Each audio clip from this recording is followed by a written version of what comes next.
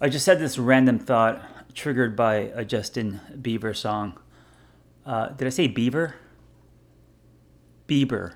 Justin Bieber. I was dating this girl years ago, a long time ago. This was in the middle of my rebirth post divorce, and I was just starting to date again.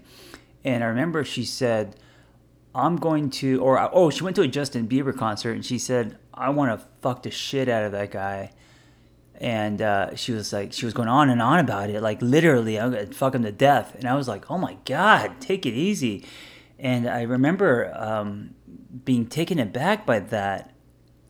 And I was thinking to myself today, I wonder if it's because I'm not used to hearing women talk about men like that, because what I'm used to is men talking about women like that. I mean, especially in locker rooms when men, say things like that all the time, like when they say, "Oh, I'm gonna break her in half," and stuff like that.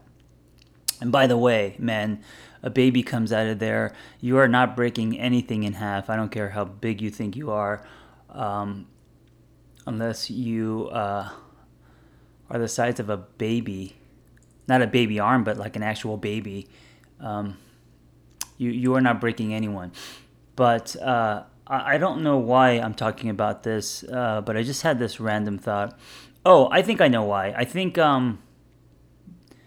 that when it comes, well, this is proof that when it comes to society standards and how men talk about women, I think for women it's a double standard, because when they say something like that, like I want to fuck some guy till he shits his pants, fuck him to death, or fuck the shit out of him.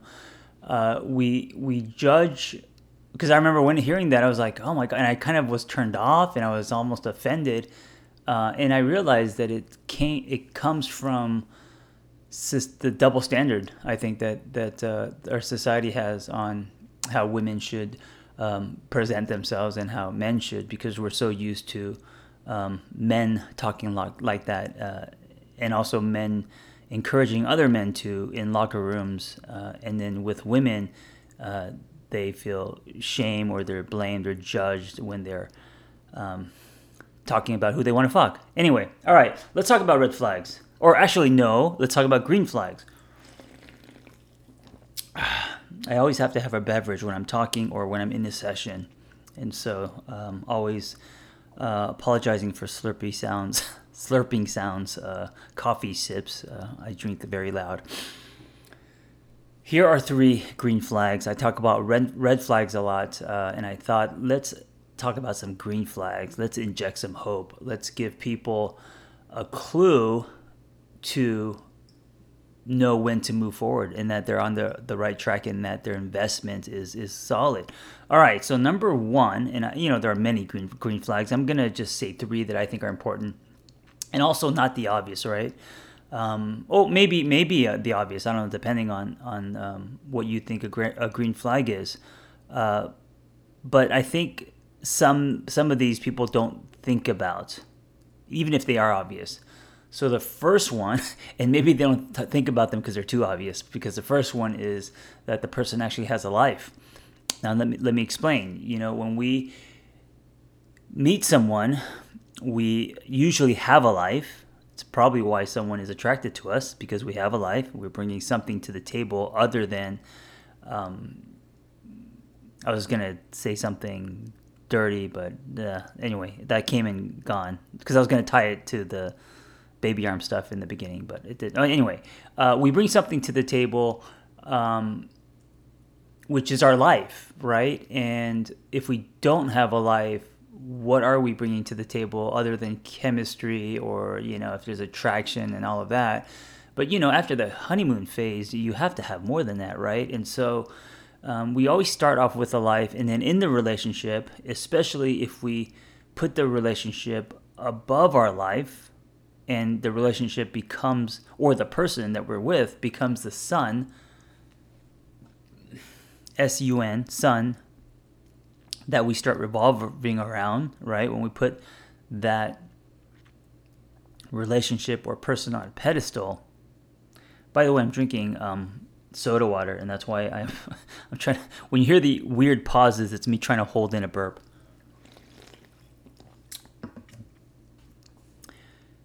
Having a life when we enter a relationship or dating, losing a life, which happens to many when the relationship becomes our life. So that's a pattern I see often. A green flag is when they have a life and keep working on their life as you are dating them. Okay. Number 2, kindness. Now, I'm not talking about being kind to you, because that's, of course, if they weren't kind to you, you probably wouldn't be with them. Or maybe not. Maybe you like assholes. I don't know. Some people do because it's exciting. But that's not sustainable, and eventually, as you grow, you will not like assholes. But when you're with someone who's kind, not only to you, but especially toward other people, because someone can be kind to you and be a dick to like the valet or disrespectful to servers, and to me, that's their true self, not them being kind to you. You know what I'm saying? Like, I think that goes a lot further. So someone who is kind, just genuinely kind to the public, to servers, to the barista, to the valet. Whenever I see people who are kind to other people, that is that's a huge sign. It's very telling of who they are. It's like that saying, are you kind when people aren't looking? Is that the saying? Are you something when people aren't looking? I forgot what it was. I guess you could just fill in the blank. But what are you doing when people aren't looking? Because that's what really matters. And I think when people are kind to people in service, when people are kind to the general public, not just to their partner or family and friends, that goes a long way. And I think that is a really huge green sign that they are more consistent, that their kindness is like grass-fed butter. And the third one is, are they working on themselves? I think that if you are not actively working on yourself, and I'm not saying that you have to be in therapy, right? As a therapist, I'm not saying that. There's other ways to work on yourself. But if you're not doing anything, if you are just existing in this world and not actively growing, if you're not thirsty for growth and leading into your resistance and having revelations and wanting to evolve, wanting to climb the other ladder, which is Maslow's hierarchy of needs, self-actualization, that ladder. If you're not on that path, again, what are you bringing to the table? I think a lot of relationships expire because people aren't actively growing, aren't actively working on themselves. I've talked to so many couples where people start letting themselves go. It's like when they're single. Yeah, and I'm not saying that it's just about the aesthetics, but when they're single, they're like, bodies all tight, abs, and they've got this, amazing fitness routine, and they're going places, and they're traveling, and they just seem like they're living an exciting life and really taking care of themselves. And then they get into a relationship and basically stop everything, and then it's just a lot of chips and Netflix, and they just start not taking care of themselves. They just drop that ball, and maybe they feel like, oh, now that I'm off the market, I don't have to. But you know what? You do have to, because if you don't, that is false advertising. You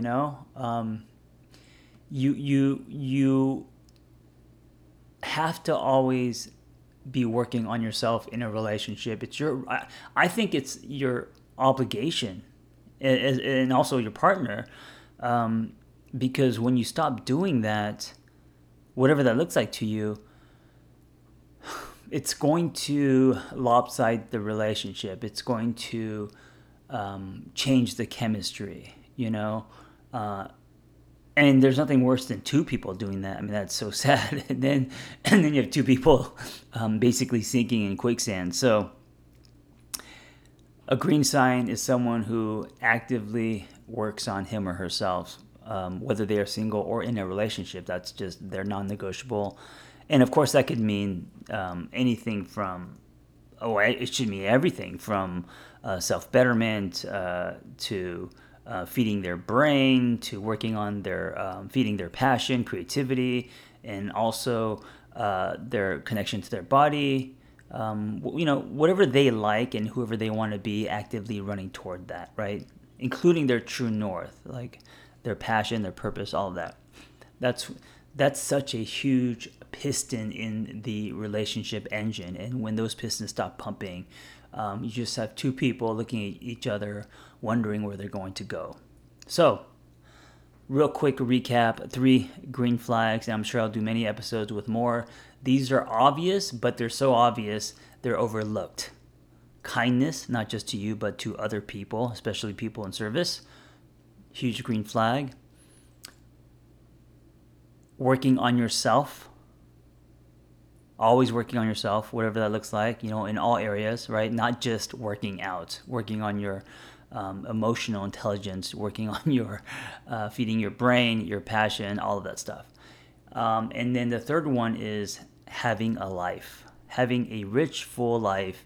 And I know we go through transitions and winters, but having a life, working on that, like you did when you first met, that should not change. Those are all green flags.